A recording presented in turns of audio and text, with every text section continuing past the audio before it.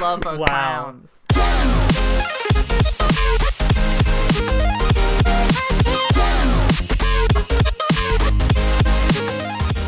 Hello, everyone, and welcome to Anime Club After Dark, the podcast that delves into all things anime, manga, and otaku culture related. I'm your host, Alex, but you can call me Senpai. And joining me tonight, we have our chivalry of Shota, Shotaro.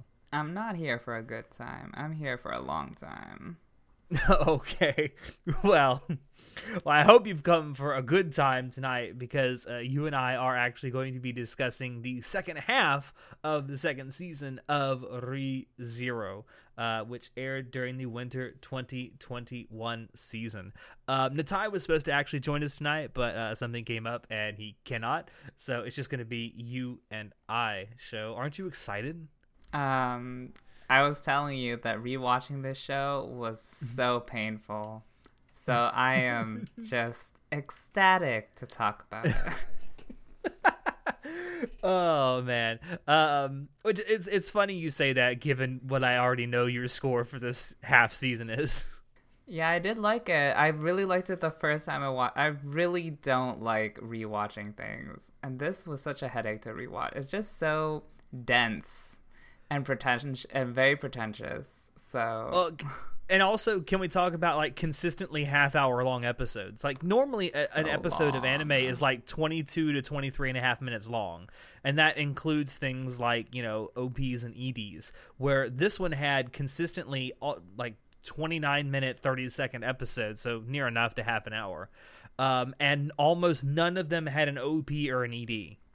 I mean, I didn't mind when I first watched it because I didn't know what was going to happen. So I'm like, oh my God, like, I will, like, sit through this whole thing to find out what's going to happen at the end. But now that I'm rewatching it, I'm like, all these people are going on and on with all these monologues. And, like, it's nothing is happening. But yeah, I mean, that's something that's unique about Re:Zero, especially the second season, is that we are consistently getting nearly half-hour long episodes, and very few OPs and EDs. I mean, we can talk about the OPs and EDs all 2 times that we saw them in this half season. Listen, I really like that OP. I mean, the visuals were all right, but I really like that song. Oh, the song was fucking fantastic. Like, again, it's something I wish we could have seen more of. This is like a constant criticism I have with Re:Zero. It's like, either commit to not having an OP and an ED, or let us see it and then give us a couple more episodes. Because I actually worked it out. It's something like, you know, because they gave us consistently half-hour long episodes, it's almost like we got 3 additional episodes worth of content. You're probably right.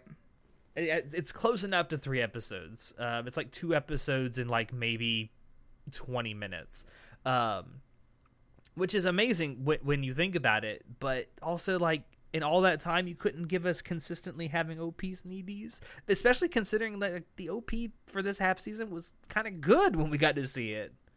I mean, again, the visuals were all right, but I like the song. I mean, it's funny you complain about OPs and EDs because they're mostly used for filler to pad time. So you're like complaining that we're getting more content. Really, I know it does. I hate complaining about it because, you know, we are getting more content, and it's something that I've talked about in anime. It's like, I really wish we could get some longer anime that could tell some more, you know, compelling stories. Because I think like a half-hour runtime is sometimes not enough to tell a compelling story in an episodic form. But like, yeah, it does feel like I'm complaining about it. I'm not complaining about the fact that there isn't one. I'm complaining about the fact that it's not consistent. I don't mind. I mean, I was fine with that. Fair enough. So we had a couple of different EDs also, quote-unquote EDs, in this season. 2 of them were by, I'm assuming, a group called No Knock. I think that's how you say it. Sure. Or Nanak? I don't know. I don't know how you're supposed to say it. And then we had one that was sung by Rie Takahashi, who is Emilia's voice actor. And then we had another one that was sung by Rie Murakawa, who is Ram's voice actor. So many I thought they were all pretty good. I thought all the songs were pretty good. Yeah, they were emotional when they needed to be. So they did a good job with that. I especially loved the one that Rie Takahashi sung. It was called Door. I really liked that one. Something else I want to talk about, at least in terms of like the technical aspects of this, and this kind of goes back to the first half of this season as well, just how consistent the animation quality has been. Like, because with the first half of the second season, there was a large chunk of it that was done when people had to go work from home during COVID. And it's still, I couldn't really tell a difference. I don't know if you could. Not the first time I watched it, but the second time around, I noticed the fights were they lacked an animation. Like, they were still enjoyable to watch, but they weren't necessarily animated a lot, if you know what I'm saying. Like, there was not a lot of movement that was animated, but they were still pretty like tense, and it was. They were still pretty well animated, but yeah, I get what you're saying. I feel like that's something that for the Blu-ray releases might be cleaned up. I don't know about that. We'll see about that. But I mean, I feel like that's something that they could definitely clean up for a Blu-ray release. But I just generally how just consistent the animation quality has been, especially with the CG that they are using throughout. I mean, like it doesn't stand out too much. I mean, obviously I can still tell when some stuff is CG, but it doesn't stand out as much as something like, I don't know, Attack on Titan is a good example. It seems to flow better with the 2D animation than a lot of other productions, I think. Yeah, the CG was not too immersion breaking, so it was not bad. All right, so let's actually get into the meat and potatoes of the story. So it starts off right where the first half kind of left off, and we see Subaru making a bet with Roswaal to save the sanctuary. So this is like one interesting thing about this season is that Subaru says that he's going to save the sanctuary in one loop. So there are no return by deaths this season. And considering all the events that happened, it's quite impressive that there were no return by deaths. Especially like considering the first half there were like a lot, and then they managed to like tell a full story in such a long period of time without reverting to the return by death once. So that was very interesting. Yeah, it certainly breaks the formula that you've come to expect with ReZero, doesn't it? It does. Also, I really don't understand why Subaru doesn't want to rely on return by death. Like, in character, it makes no sense for him not to rely on it. But out of character, like, as from a narratorial perspective, I feel like the author is like, okay, we have to solve this. Stop going back and doing shit. We have to, like, get going next arc. That's what it seems very meta to me. Like, it doesn't make sense for Subaru to not rely on it for me. I kind of thought that, too. Like, it's almost like the author is saying, like, I know you're ready to move on. I'm ready to move on. Let's move on. Basically. But no, I definitely thought that was a break in the formula, which I kind of appreciate, honestly. As much as I like the whole return by death mechanic that the hook that ReZero is sort of based on, I do think it was being used too much. Now, to be fair, like there was the first 4 or 5 episodes of the first half of the second season where it wasn't used at all, and I think a lot of us were starting to think like, is this it? Like, is he never going to use it again? And then like the second half of that half of the season, he uses it a lot. And then he goes an entire half season without using it at all. Yeah, I mean, I don't think it was definitely used very often, but I don't think it was overused. I think that gimmick was a very appealing part of the show. And it's funny that Subaru's like, what did he say? Oh, it's not a useful power at all. I'm like, what are you talking about? It is like so useful. I'm like, it makes no sense. It would be interesting to see. I don't know if anyone out there does know the answer to this. I'd love to hear it. If you know the difference in the number of times return by death he's used in the first season as compared to the entirety of the second season. I don't know what the difference in the number is. He has to have used it less times in the second season, I feel. Well, the second season was shorter than the first season. Not by much. It wasn't? Wasn't it 12 episodes? The first season? No, the first season was 24 episodes. Oh, you're talking about the full second season. Yeah, the whole second season. Okay. Yeah, the second season as a whole. Well, obviously, if despite how it ended, he's adopted abstinence for the second half of the second season, so obviously he'd use it more in the first season. True. I don't know. I'd love to see the difference in the number of times it's used. Like, I'd have to go back and count it. But if anyone does know the answer to that question, I'd love to hear it. Tell us down below in the comments. Something else we learned very early on is Roswaal's motives for doing what he's doing. Yeah, so we were kind of in the dark why this was happening in the first half, and now we get to learn more about Roswaal and why he's killing everyone, which, to be honest, is still a bit vague, but like by the end of the season we realize that his endgame is to revive Echidna, and he's doing that allegedly through following what's written in the book, and what's written in the book is to do what he's doing to the sanctuary. I don't know, it's all very strange, but it's like he's essentially reading a book that's telling him what to do step by step, right? It's supposed to be predicting the future. Yeah, more or less. Yeah. And the fact that he comes across things that aren't written in the book, he doesn't know what to do, because it's like he's lived his entire life trying to figure out what to do based on what's in the book, and if something comes at him that's not in the book, he's like, I don't know, girl. I mean, it's kind of a very heavy-handed motivation. It is. I agree. It is almost. I stopped short of calling it a Deus Ex Machina, but it sort of feels like it's going that way. Yeah.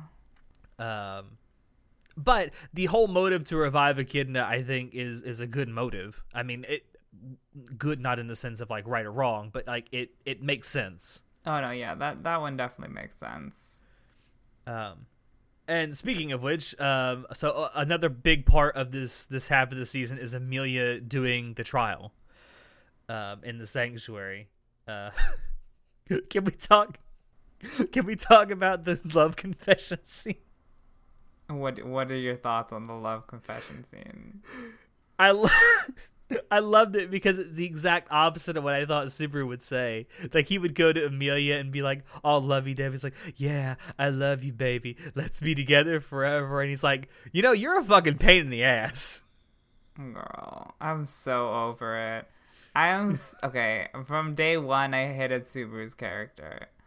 And then, like, in season 1, when Amelia was like, you're a selfish bitch, how dare you, like, white knight me to Subaru, I was like, yes, queen, work Amelia. And then after that, she just turned out to be like a beta bitch, and I'm like, I thought you were a boss bitch, but actually you're just a beta bitch. So I don't care about beta bitch Amelia, don't care about white knight Subaru.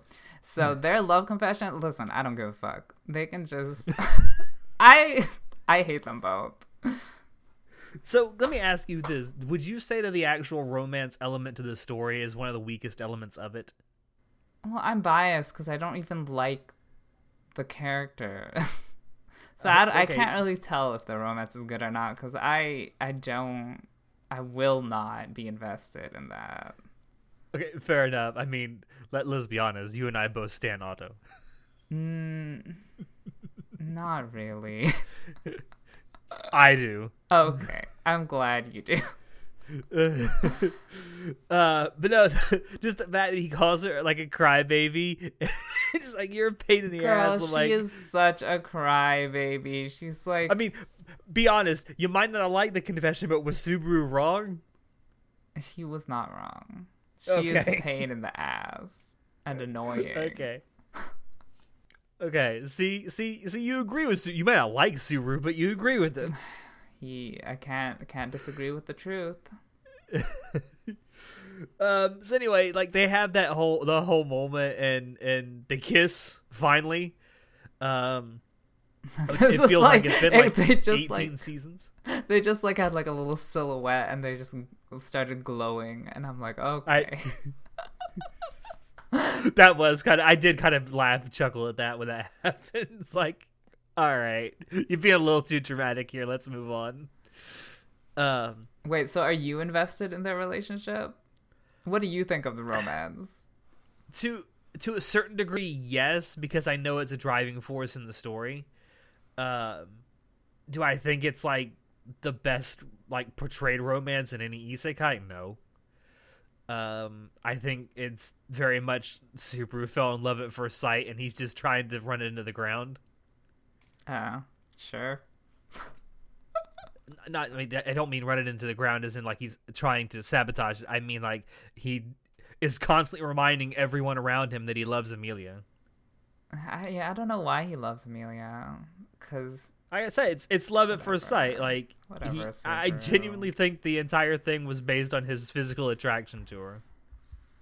Like when he was confessing to her, he's like, "Oh, I love your white hair and your pale skin, your purple eyes, and your slender body." And I'm like, "What the fuck is that?" He's literally describing only physical attributes. I'm like, how is that like when someone confesses to you? That's not what you want to hear. It's like, what? It's just for the body? Like, what is happening? I know, like that's something also that struck me during the convention. It's like he's only describing physical attributes awkward. of her. No, you know what it sounds like? It sounds like someone who's fallen in love for the first time trying to like quantify their love, and the only thing they can think of is the physical attributes. Like it's a very, it's a juvenile way of thinking about love. A devil's advocate is that like maybe he's trying to be like, she hates her appearance because it looks like the witch, so he's like, I love your appearance, but I guess, but it still came out as really awkward and juvenile.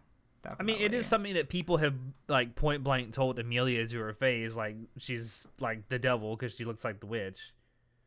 Mm-hmm. But anyway, I guess I can kind of see that, but it just comes off like his love confession does come off as somewhat shallow when he just starts rattling off a bunch of physical attributes that Emilia. Yeah, I'm like, is this supposed to convince her that that you're a good partner? Like, what?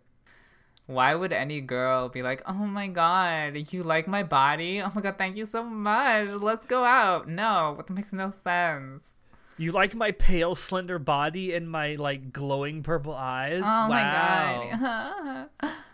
I hate it. But then, so shortly after this confession, and it's funny because the thing that Emilia chastises Subaru for is like being a liar, because shortly before this happens, he meets her in like the cabin or house or wherever that she's resting at, and he promises to stay by her side until she wakes up, and she wakes up in the middle of the night and he's not there. Girl, oh my god. The first time I watched this, I did not understand where he went and what he did. Second time I watched it, I still did not understand. So I had to go Google, like, what the fuck happened. And apparently I was supposed to put two and two together and figure out that he left her to write the words down in the trial walls all night. And I'm like, what a fucking... so stupid. So I actually put that together when she walks in there and sees the writing. It's like, oh, that's what he was doing. When I first saw that, I was like, this wouldn't take all night. I'm like... I would have... Or like, why necessarily that night? Couldn't it have been any other time? I don't know. To me, I couldn't put it together by myself. I mean, I was able to put it together. If I had been in that situation, I would have come up with a very convincing lie that I had to go pee. All night? Well, no. She wakes up in the middle of the night. She doesn't know how long he's been gone. But he didn't come back in the morning. That's true. Okay, I'd have to come up with a more convincing lie than that, obviously. Okay, well, this is why I'm not very good when I do Imposter and Among Us. Oh, no. But anyway, after this, she actually goes into the trial, and she does the first trial where she has to see her past. Now, I want to tell you right now that child Emilia is cute as fuck. They definitely gave her a lot of cutesy scenes. Oh, I want to just hug her. I hate Emilia, so... No. I mean, okay, well, yes. Okay, you hate Emilia, but don't hate child Emilia. She's precious. Yeah, she's very cute. Blah blah blah. Whatever. Also, Mother Fortuna is a fucking MILF. Don't. I hate it here. Oh my god. No, I mean, we don't see a lot of anime parents, so it was nice to see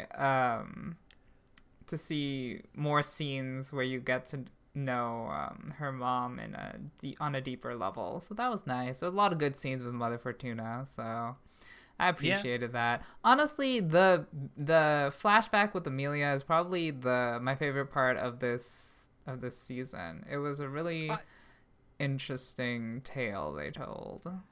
Yeah, I would agree. I think seeing the three different parts of the trial that she did were actually the most interesting parts of the season, which I'm assuming is the point because it's what we spend the most time on. But there's way more you see when you look into her past than anything else. Mm-hmm. And it gives you a lot of information to the backstory of not just her, but a couple of other characters that we've come to know too. Probably the most important of which from the first season was Beetlejuice. Yeah, that was very disturbing to see him in such a normal light. For sure, like actually acting like a regular person. Yeah. And I mean, and by the end of the flashback we see how and why he went crazy, so that was really cool to see that. Yeah, and it kind of makes sense as to why he went as crazy as he did, and you know how we meet him in season 1. It flows very nicely, and it makes sense in the actual story of it, which I thought was fantastic to watch. Mm-hmm. It was also cool seeing him as like this really chill guy who just dotes on Amelia. Girl, that was so disturbing. Like, we go from this crazy fucking clown man to like a father figure for Amelia. It was too much. So much whiplash. I can't process. Yeah, it's also worth mentioning that a lot of this is new to Amelia because of the contract she had with Puck. Was it like, the contract with sealed away her memories? Or was it the Witch of Vanity? I forget who the contract was actually with. I do know that the whole thing with her reliving her past was so that she could actually see these memories that had been sealed away. I think it might have been a combination. It may have been. I don't know. I'd have to go look that up. That's actually a good question. I'm sure that question was answered, and I just wasn't paying attention during the season. I know the Witch of Vanity took her memories away, but Puck gave them back somehow. So I don't know what the connection is. But the fact that Amelia was seeing a lot of this, quote unquote, seeing a lot of this for the first time, remembering it for the first time, I guess would be more accurate to say. And also the fact that Echidna goes through this and just berates Amelia all the way through this. I don't think we figure out why she hates Amelia. I don't think we're supposed to know why. And I feel like that's something that's going to be explained later. I definitely am curious. I think there's a tie-in with I guess the backstory for the Witch of Envy that we're gonna eventually have to get. Because she's the daughter of the Witch of Envy. We figured that out. Yes. Yeah, like it's the fact that Echidna rather just keeps berating Amelia all through. It's like it doesn't matter what Amelia says. Like Echidna's response is like, "I hate you. I fucking hate you. I can't believe I'm here doing this with you. I fucking hate you." I love when Echidna berates her. I just pretend that I'm Amelia and Echidna is just berating me. I knew you were gonna say that. It's like you just put yourself in the shoes of Amelia. It's like, yes, girl, fucking tell me I'm a bitch. Exactly. Oh man. Something else that also happens in this, we get the whole thing with Regulus, who, correct me if I'm wrong, was actually in the very beginning of the second season. He was somewhere. I don't remember where. I feel like he was in the first episode of the second season, if I'm not mistaken. I could be wrong, but yeah, I'm looking at it right now. Yes, he did appear in the first episode of the second season. So I'm not crazy. I'm not fucking crazy. So we actually see him and Pandora and the Witch of Vanity and the Archbishop of Greed. Listen. There were 7 sins. Where does vanity fit in? Why do we have a witch of vanity? And an archbishop of greed. I mean, at least greed is an actual sin. And that fight with Beetlejuice and Fortuna, like that was good too. I thought that was really well done. Very emotional. Very intense. I really, honestly, the thing that makes the fight so good in ReZero is they have really good sound effects. Like, I love the sound effects for like and good music too. That too. It definitely sells the fights more so than just like the animation or the art itself. I mean, those are usually pretty good too. But yeah, the Foley and the sound effects being used for it, plus the music, just creates this great sensation while you're watching these fight scenes. Yeah, I completely agree. And during that fight, like, we get a lot of dialogue from the Witch of Vanity, and she's just like a passive aggressive bitch, and I love it. She's like, I don't understand how humans work, so I'm just gonna like poke them and prod them until they break. Are you saying that you like this because you can relate to it? Exactly. But I honestly, the dialogue or the script writing for a lot of this show is really good, and the Witch of Vanity's script is one of the highlights for sure. Yeah, that's something I did want to point out. Like, I mean, you kind of complained about it a little bit at the beginning, like about how much people are talking to each other and monologuing, but like a lot of it's very well written, especially in the second season. Like the dialogue between some of these characters is very well written. It is well written, but it's also a lot of bullshit. So a lot of the characters are very verbose. They are. It reminds me a lot of Monogatari, honestly. That's why I like it so much. Maybe that's why I like it. I do love. It's just another harem like Monogatari. All right, fuck you, fuck you right now. Anyway, so something we actually see in the flashback to Amelia's past is like the door with the seal on it, and like I don't know what you would call that area that it's in. I just call it like the valley with the flowers in it. I don't know, the field, whatever. But it's also got this permafrost all over it, which is like, why is there permafrost only this one area and the rest of the forest is very like lush and it looks like it'd be very humid? Not suspicious at all. I know. And then you got the giant door which seemingly leads to nowhere with a giant fucking lock on it. And that's the whole thing. The whole thing that like propagates this fight is Pandora wanting to open the seal on the door. Girl, we still don't even know what's behind the seal. What is behind the seal? Tell me. I'm so curious. Again, I feel like that's something that may be in another season. I guess so. And also, like, there's another fight that kind of ensues here with Pandora like stepping in and trying to save Amelia. And then, like, the whole the crux of the climax of this fight is Beetlejuice coming in to try and save Fortuna, and he actually thinks he's hit Pandora with his attack, and it ends up being Fortuna that he hits, and he just slices right through her body. Oh, that was such an I don't know how to describe that. That was a very dramatic scene. It was very dramatic. Though I feel like his reaction to it when he realizes what's happened is kind of real. Like, I feel like that's how a lot of people would react if they just found out they accidentally killed the person that they loved. It's very tragic. I mean, that's the word I was looking for. It's a very tragic scene. Yes, and it's never outright said. You can obviously tell that Beetlejuice has the hots for Fortuna. Yeah, they're clearly. It's a big show. Like I said, it's never outright said, but you can tell by his reaction that he was definitely in love with her. And he has that realization that, oh my God, I've just killed this person that I love. And like, that's the part where you realize this is what made him go fucking insane. Yeah, that was really good justification for the insanity. And then it makes everything that happened with him, at least in season 1, make a lot more sense. Definitely.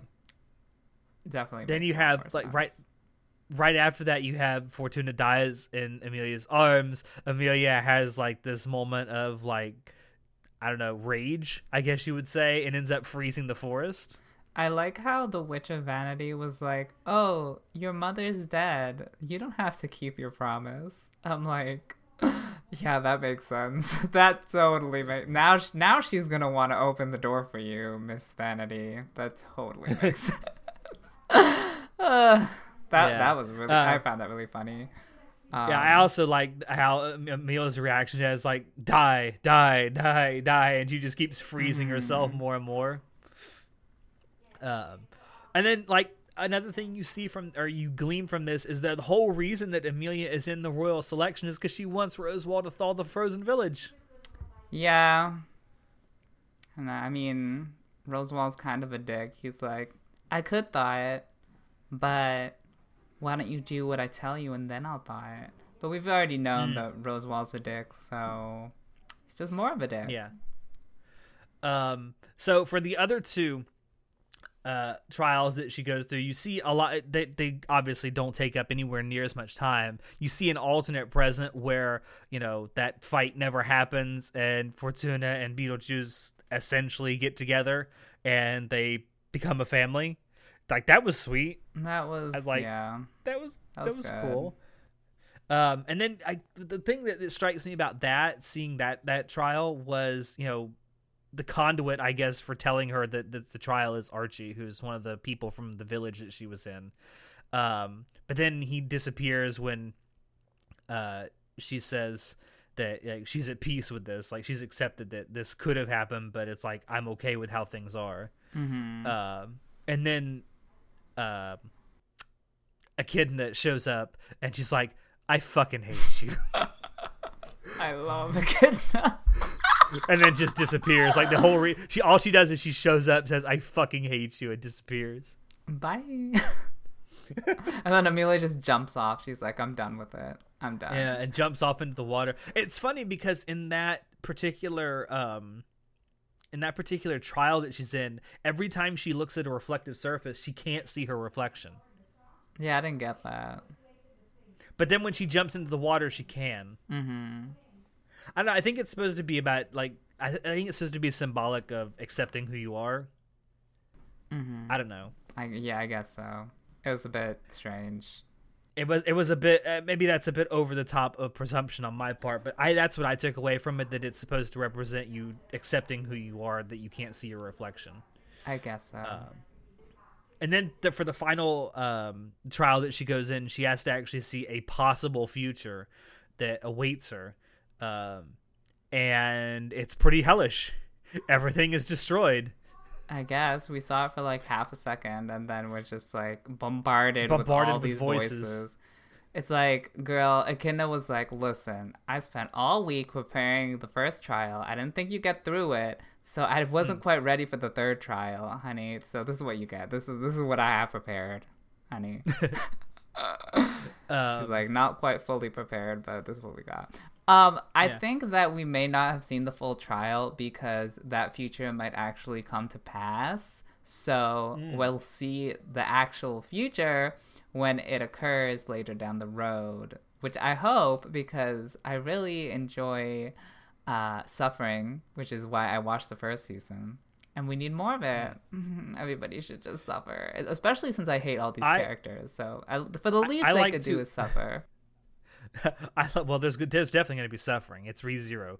I like to imagine that future that we saw for like half a second, where everything is all destroyed and everything, is the future that would have happened had Subaru actually said yes to Rem. You're funny. You're very funny. You're very funny. I think it's funny because there's actually a set of, like, I assume they're not canon stories. I think they're just called If, where it basically examines what would have happened if Subaru had just run off with Rem. Well.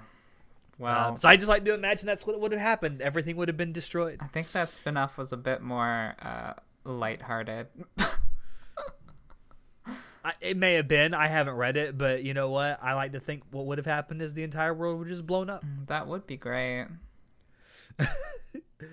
So some other stuff that we actually see in this. Oh, it's also worth mentioning that after she does do the third trial, it's also funny because she goes to the same like hillside where Echidna had the tea party with Subaru, and she's not there. She's like, I'm out, bitches. I'm done. And one of the other witches shows up and is like, yeah, she didn't want to be here. She doesn't like you very much. I don't know why. She says, all you got to do is go through that door and the trial is over. Mm-hmm. She's like, all right, but promise me, when all this is over, we all come back here and have tea together. I'm like, all right, now I see what you're doing. You're setting up an ending. All right, cool. Uh-huh. I guess then she goes through her aunts. I don't know. They might be related because they're all witches, whatever. I guess. But then she goes through the door. She breaks the barrier of the sanctuary. It's funny because the barrier is apparently tied to Echidna's corpse. Yeah, I didn't get that. Well, I guess since it's a graveyard, she's supposed to be buried here, but I thought, I mean, we'll get to it later, but like, wasn't the barrier supposed to be tied to Ryuzu Meyer? Like, what? Why is her corpse there? I think it's meant to be tied to both. I don't know. Like, when we see the backstory with Ryuzu Meyer, I guess we didn't actually see what happened after Ryuzu sacrificed herself, so maybe Echidna had to sacrifice herself as well. I don't know. I just assumed that Echidna stayed alive after that, but maybe she died. I don't know. I kind of did too. I don't know. That is something that I wasn't entirely clear on. But anyway, some other stuff that we got to see in this season. We got to see Otto's backstory. What a bro. What a bro. They really tried to sell him hard as a bro. I think they succeeded. Girl, anime is just so over the top with the bro stuff. Like, they made it way so extra. Like, you got Otto, like, feeling up Subaru's chest. You got them both blushing. And then they're having, like, these moments where the piano music is just, like, softly playing in the background. And I'm like... I genuinely thought he was about to kiss Subaru. I'm not even joking. Yeah, I'm like... At first, I was like, oh, this is, like... the token gay, oh no, we already have a token gay, quote unquote gay love interest in Felix. Well, this is the second token gay love interest because Felix is busy, I guess.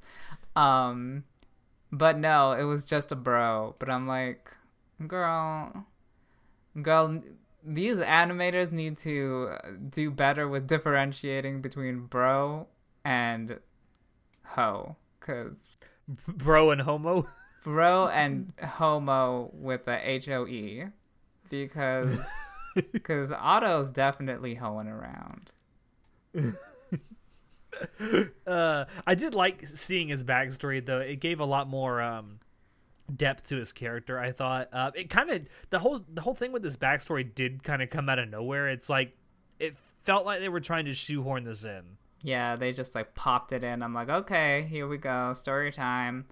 I honestly wasn't expecting Otto to be a character that got development. He seemed like super minor and irrelevant, but we got it, and it was all right, I guess.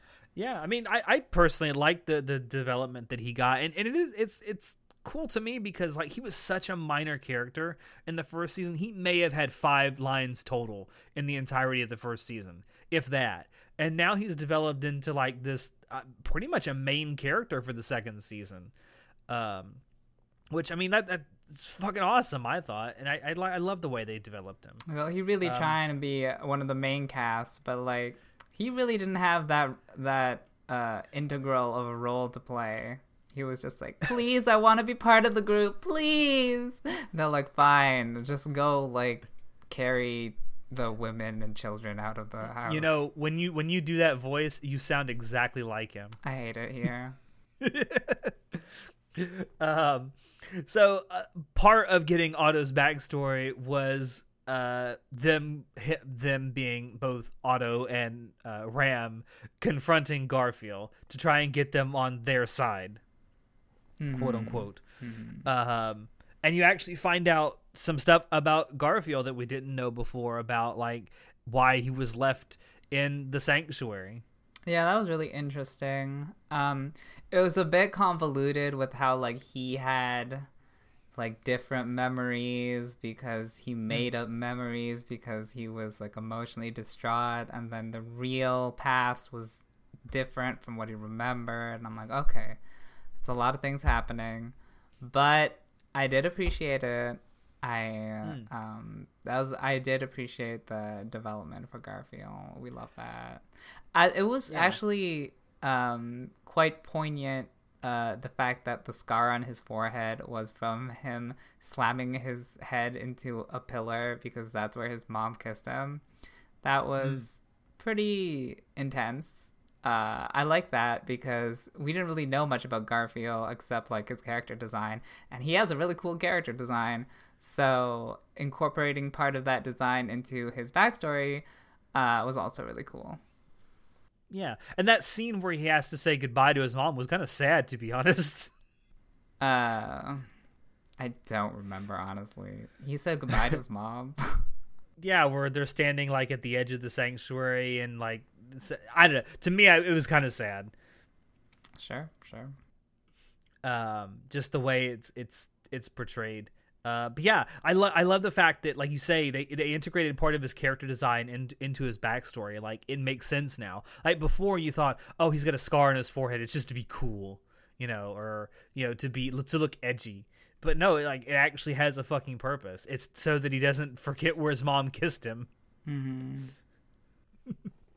I mean, it's kind of a bit much to remember something, but I mean, hey, you do you, honey. Mm-hmm. And to match the 500-year-old lolly, we have the 14-year-old muscle daddy. So we have all the anime tropes all in one. Wait a minute. Does that make him a Shota? We're not having this discussion. I'm just genuinely curious. I would not consider him such a thing Shota. as a muscle Shota. No, he doesn't look like a Shota at all. I was shocked when they said he's only 14 years old. I'm like, he looks at least like 17, 18.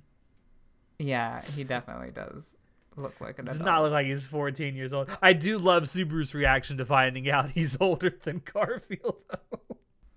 It was very... it was a very, I don't know... like very cliche kind of like, oh, he's 14 years old, oh my god, okay. Wow, okay, that's lovely. Something else that we got another flashback backstory for both Roswaal and Beatrice and Ryuzu. We love that. This is the flashback.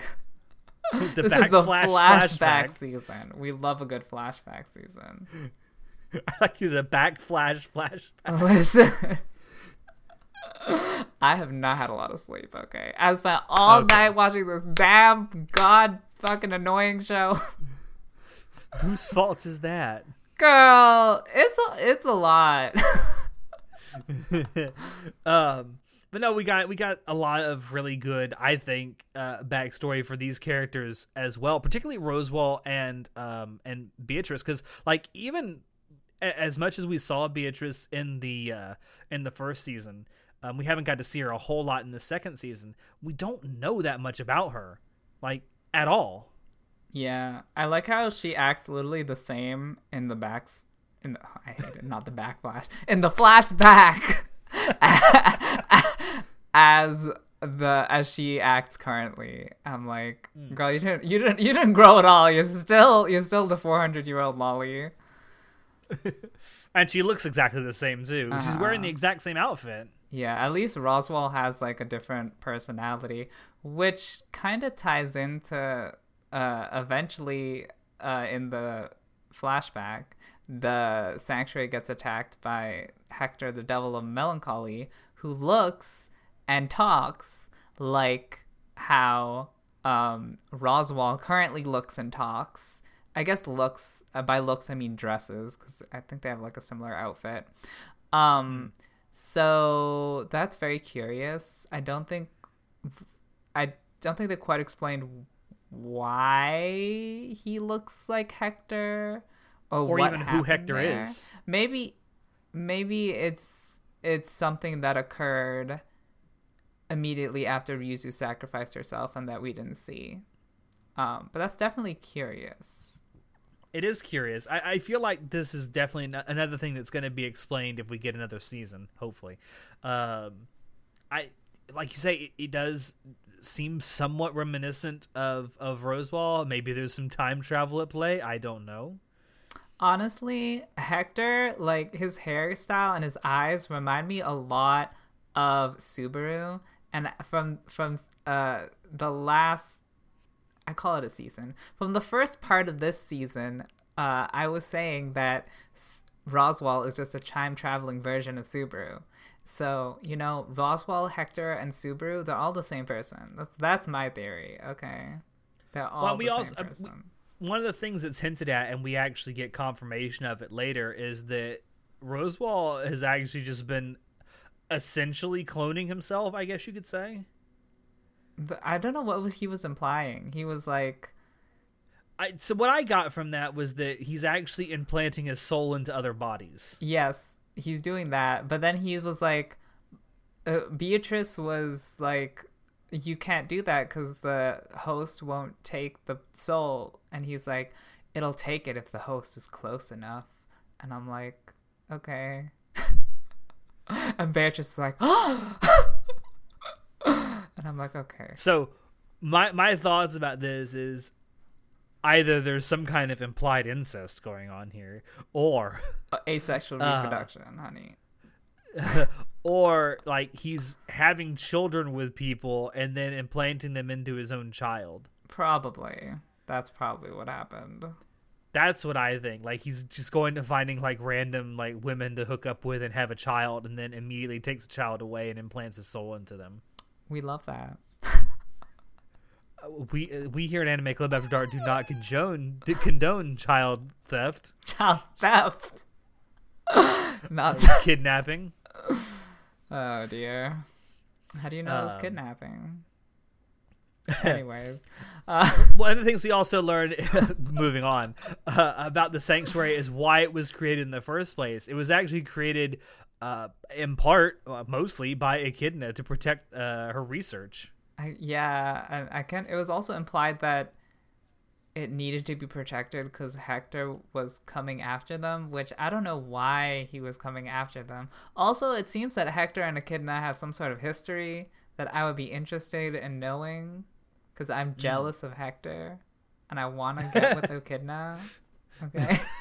No, but I am interested in knowing because I do like Echidna, so I need to know more about her. And then we find out like the whole thing with Ryuzu's sacrifice, right? Where she kind of has to give up herself to become part of this barrier, which I am still a little confused on, because we see Echidna, her corpse being like the focal point of the barrier, I guess. But maybe Ryuzu's body or her mana or whatever, ode, whatever they call it in this universe, is powering it, but it has to be focused through Echidna's body. I don't know.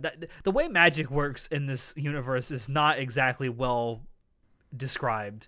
I love how, like, at the end of the story, Beatrice is just like, say the magic word, and you can perform the spell as well. And Subaru's like, okay. And then he just starts like doing this crazy spell shit, and I'm like, yeah, okay, that makes sense. Yeah, how magic works in ReZero is not exactly very well defined.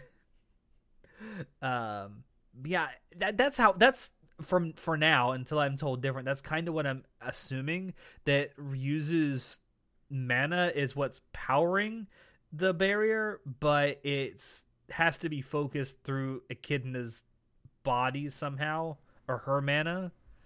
Which doesn't really make sense because, like Echidna planned for this, so why would she plan to die? That makes no sense. But I know, like I don't understand either. Maybe hopefully that's something that either I missed something that was actually explained in this season and I just completely missed it, or it's something that's going to be explained later as to how it actually works. But anyway, we find that out too, and the whole fact that it creates clones of her that serve as like guardians. That was kind of weird. There's a lot of Yuzu. Only 4 of them can be active at a time. That was, to me, that's pretty convoluted. Sure. It's very, very random number to pick. I know. Anyway, so then we have what essentially is the final confrontation, more or less, of this this season, and that's well, we actually have a couple of things going on all at one time. We have a fight between Roswaal and Ram and Puck. We have Subaru going off to try and save the mansion, because obviously he knows what's going to happen there. It's one of the things that he's been planning for. And then at the very end of all this, we kind of have it all come together with a fight with the Great Rabbit. Mm-hmm. Do you know what this was all reminiscent of to me? You might laugh when I say this. Wow. How you have these like 3 different storylines all happening like simultaneously, but it's all to serve a singular purpose. Okay. It reminds me very much of the final battle in Star Wars Return of the Jedi. I knew you were with the fight above Endor. Because you have these 3 different storylines that are taking place, but they're all essentially leading to the same conclusion. Mm-hmm. I kind of like that about the way this was set up. The fight with Roswaal and Ram and Puck, for example, like you find out that Roswaal was actually the one that burned Ram's village down to the ground. Yeah, that was. I did not expect that. I did not expect that either. And then like the whole revelation that Ram made the deal with Roswaal. I think to essentially be a servant for him. I think it was implied that like if she provided services to him, then he'd let her kill him after he got what he wanted. Which I was like, okay, sure. But yeah, I mean, it's more we get to learn the motivations for Ram and Roswaal and more of the backstory. So it was good to get to know the characters better. And we got to see Big Puck. Not Big Puck. Big Puckus. Not that. Also the revelation that Ram has fallen in love with Roswaal. I hate it. It was implied from the first season when they were having like a late night rendezvous and like Ram was on Roswaal's she was on his lap in like the moonlight, like looking through the window. I feel like that. Yeah, to me that implied from the beginning. It's like they're banging, right? Yeah, but like I don't want them to bang. This is so weird. Listen, clowns don't deserve love. No love for clowns. Wow. No love for clowns. You heard it here first, everyone. No love for clowns. Racist against clowns. No. It did kind of seem out of left field for me. Like, so one of the things that I've said I kind of used to say it as a joke that Ram was better than Rim, but this season kind of proved it that Ram was better than Rim. Because Ram's unconscious. What do you want from her? I know. Oh my god. It's the best position for her to be in. No. Unconscious and useless. I like how they didn't even really explain why Ram is in love with Roswaal. She's just like, I should hate you for all these reasons, but I don't. I love you. Let's make out. I'm like, okay, that's great. That fight was pretty cool, though. Mm-hmm. The fight between Roswaal and Ram and Puck was really cool. Like when the sad music started playing toward the end of that one episode and the fight hadn't ended yet, I'm like, oh shit, oh shit, someone's gonna die. Someone's gonna die here. Who's it gonna be? And then it's almost like a cliffhanger ending where the last thing you see is Ram getting engulfed with flame. You're like, oh shit, Ram's dead. Girl, they ragdolled her body right out of the forest. But then at the same time, you actually see Subaru's mission like back to the mansion. That was crazy. That whole shit was crazy with fighting Elsa and I forget what's the little girl's name from the village. Oh, whatever. I don't know her name either. Miley? Not Miley. Miley Cyrus. It's fucking Miley Cyrus. I don't know, girl. Melee. Okay. Is the little girl's name. That fight was pretty awesome, especially because you have Garfield and his sister Frederica.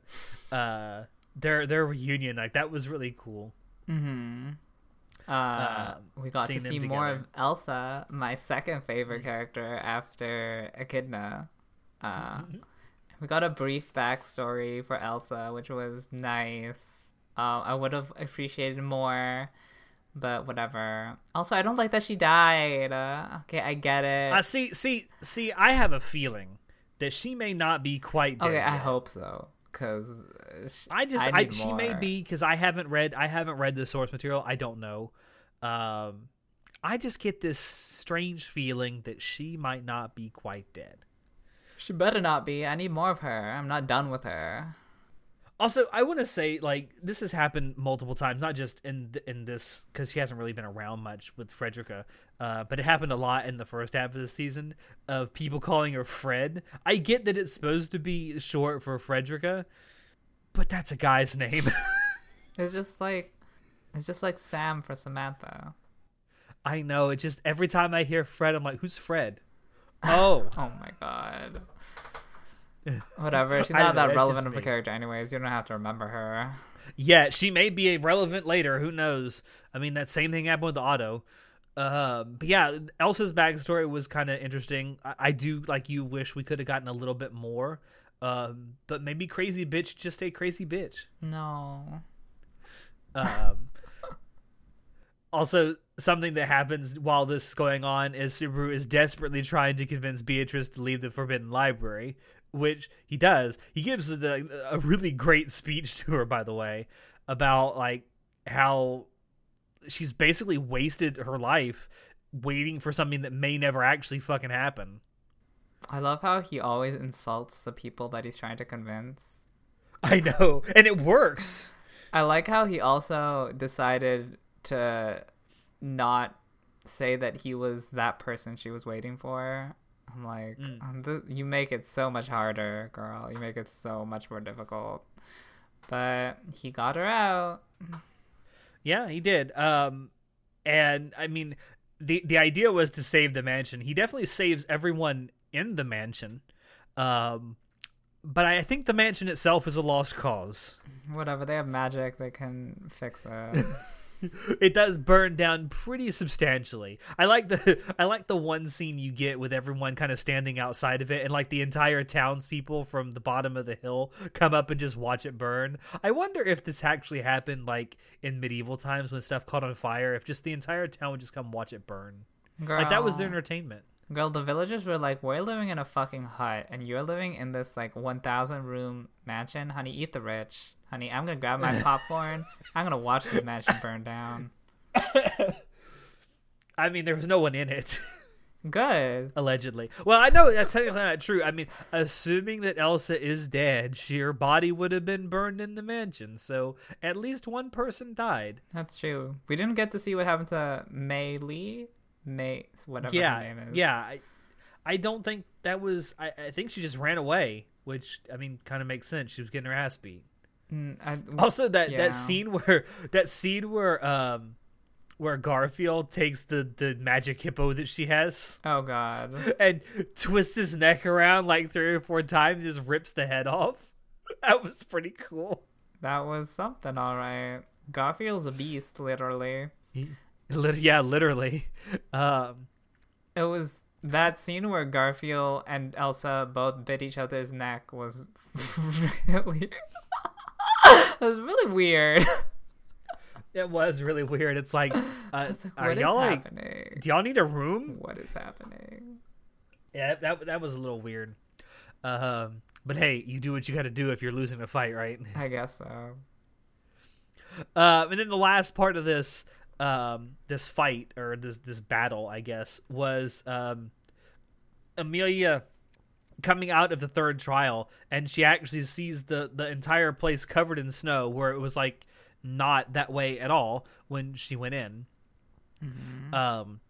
And I find it funny that all the villagers within the sanctuary were like huddled in this like crystal ice thing to protect them from the snow, and they all think it's Amelia that did it, but it was actually Puck. Mm-hmm. And she just touches the thing, and it shows her exactly where Puck is. It's like, all right, that's actually, like, unless that was completely accidental or coincidental, like, good on Puck for realizing that this would happen. Girl, Puck is the biggest Deus Ex Machina. He's always there to, like, help someone who can't get out of the situation by themselves. It's like, oh, can't do it yourself? Just ask Puck. Honey, just ask Puck. But you find out, well, part of it is the Great Rabbit was attracted to, I guess, where they were because of Amelia, I think. I guess so. I don't know. It's kind of implied that, I guess. Yeah, I don't exactly know why they had to make it snow to get the rabbit, but whatever. It's probably because it's written in the book. It's like, first it snows, then the rabbit comes. Okay, don't question it. It's in the book. I'm like, okay, whatever. But anyway, it all kind of culminates in this final battle where you have Subaru, Beatrice, and Amelia fighting the Great Rabbit. And that scene where, like you said it before, where Beatrice is like, just try it. All you gotta do is say the magic words, Subaru. And Subaru's like, oh, and then it just like all pops out, and I'm like, okay, whatever. That was pretty cool though, like the whole thing with them like making a perimeter around the rabbits and then Amelia lifting it up. I mean, it seemed a bit anticlimactic considering when we were first introduced to the rabbits, how horrific they were. Yeah. Yeah, it was. I kind of expected a little more myself, to be honest. I didn't think it would be over as quick as it was. And maybe in the novels it's described in greater detail, and maybe they did this just because they wanted to end it now. I don't know. It was a bit like I expected more.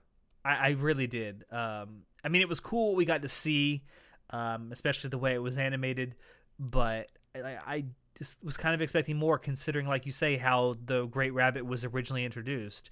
It seems like for like a great mob beast or whatever they call them, it went down a lot easier than the white whale. Yeah, definitely. And it's funny because when they were first introduced, they were like, it was touted as something that was more dangerous than the white whale. I'm like, I don't think so. Yeah, it seemed pretty simple to eradicate. And I mean, at least the Great Rabbit doesn't fuck with people's memories. That's true. The white whale did. Mm-hmm. I don't know. It was a bit of a letdown. I wish we could have gotten a little more of that, but I'm happy with what we got. One of the scenes after that battle's over made me chuckle. That scene where Subaru and Amelia are sitting in front of like the graveyard, right? And so Amelia's like, but what are we gonna do about this baby in my tummy? Oh my god, that's so and cliche. Subaru's like, what? And she's like, well, you kissed me. That's how babies are made. And Subaru in English says, pardon? That was so stupid. That made me laugh so much, especially as someone who's into VTubers as much as I am, because it just reminded me so much of Sada Pekara going, pardon? I'm glad you enjoyed that. That I fucking busted out laughing when he said that.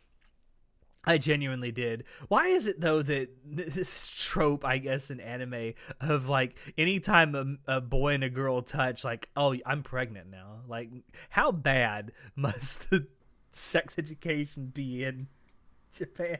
Girl, that's why the birth rate's going down. Girl, they're doing it wrong. They don't realize that they got to do more than just kiss or hold hands. Yeah, they're doing it wrong, girl. Anyway, that scene really made me laugh. And then you see the scene of Rosewall getting his comeuppance, where everyone just punches him right in the face. That was pretty good too. It was something.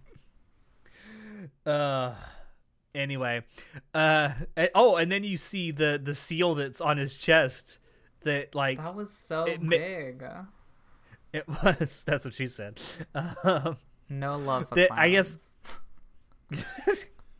that I guess makes it so that he actually can't betray them, even if he wants to now, simply because of the bet that he made with Subaru. I like how just like a casual bet like turns into like a full-blown seal. Like, who drew up the seal? When did this happen? What is happening? So anyway, I guess that's something going forward, that he now actually has to help them or he dies. So that's cool. And Subaru's response to like, what would have happened if I'd lost? Well, then you would have had the seal. And Subaru's like, ah! And then like the season ends with him, Subaru, getting knighted by Emilia. Now at first I thought this was supposed to imply that she had already won the royal selection, but I guess not, based on their conversation after the fact. But I was a little confused by that at first. Like, I didn't know if it was like a time skip or something, but I guess she can knight people just because. Well, yeah, she's a noble. Like, all of the candidates have knights. True. Girl, I was not confused. I guess. But I don't know. For some reason, I thought there was like a time skip or something. Yeah.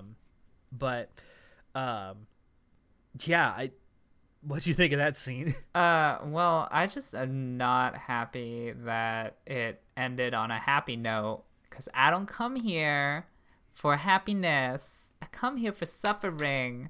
And like, well, to be fair, the first season ended on a happy note too. Yeah, but I didn't like that either. And everybody, oh my god, all the novel people were like screaming about how if they just ended it like a minute later, it would have been a sad scene. And I'm like, why didn't you end it a minute later then? That would have been a better ending. I do remember that when we were watching it the first season back when it first aired, like.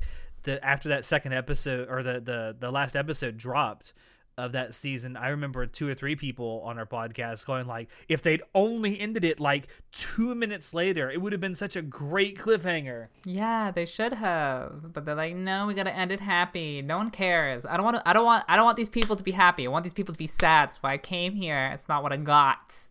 Okay. I feel like.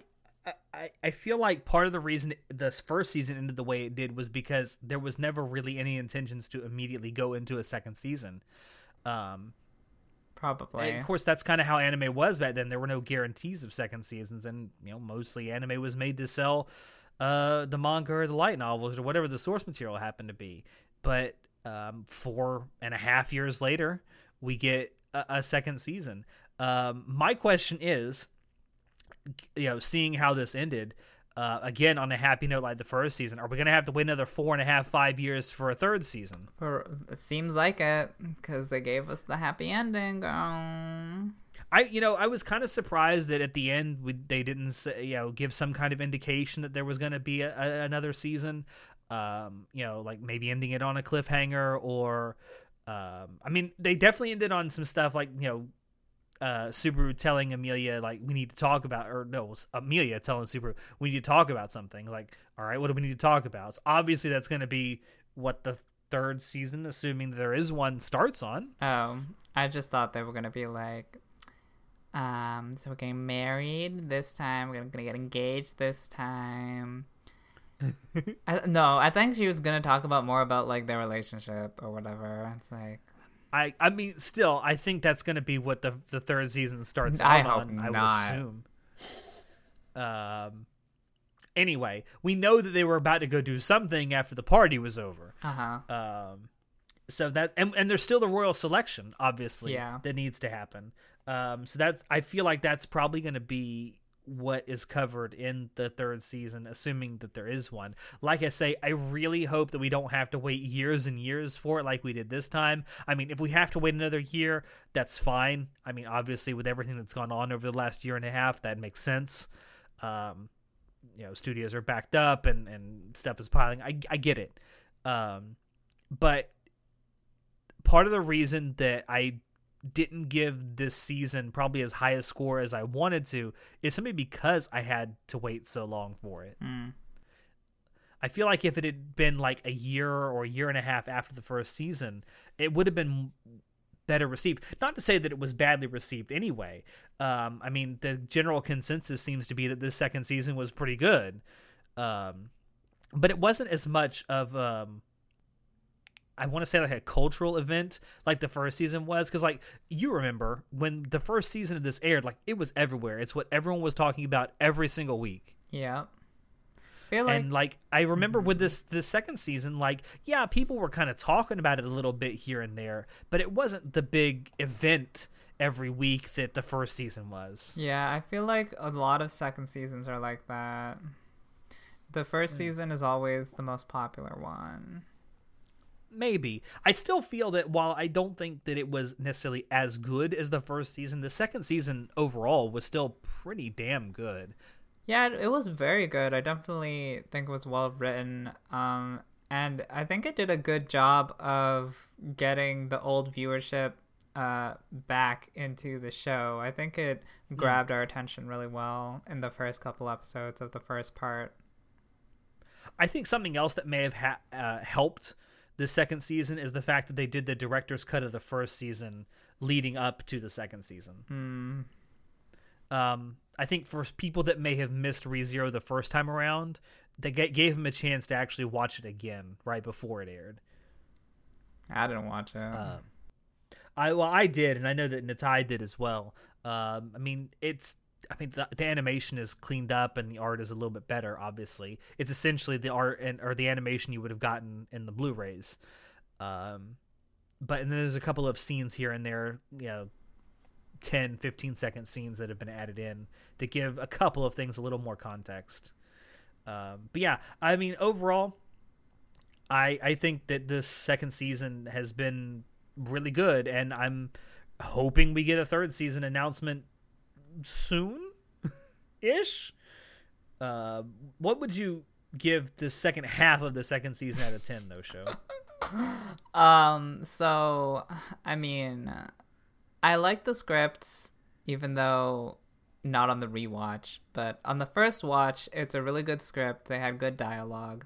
I do like the fantasy setting in general, and I do like the premise and the whole plot line and all the character development. In general, it's a very well-written story. However, like I've said, I do not like the main cast of characters. They're just annoying, and I don't like Amelia or Subaru. So I'm gonna give it an 8 out of 10. That's, considering everything you just said, it's very generous. I'm here for the plot, not for Subaru. Fair enough.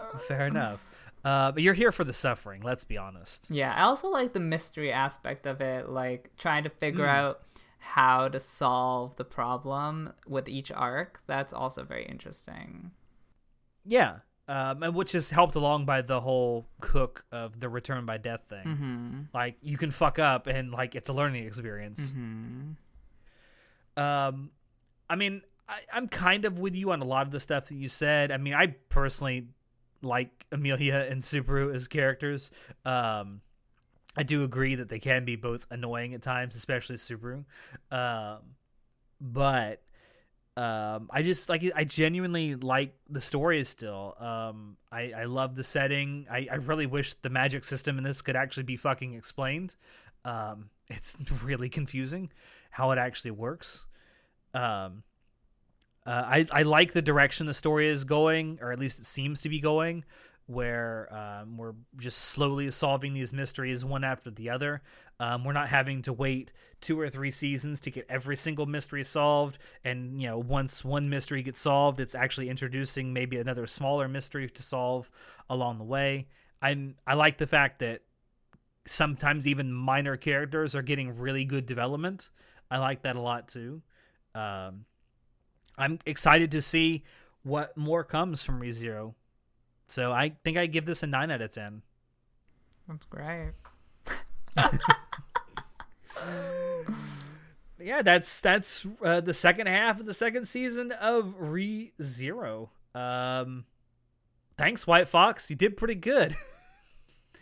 Thank you out there for dropping in to listen to us talk about this. Check the description below to find links to Anime Club After Dark on Twitch, on social media, and on Discord. Check out our merch store and our affiliate links as well. Any purchases you make there do really help us out.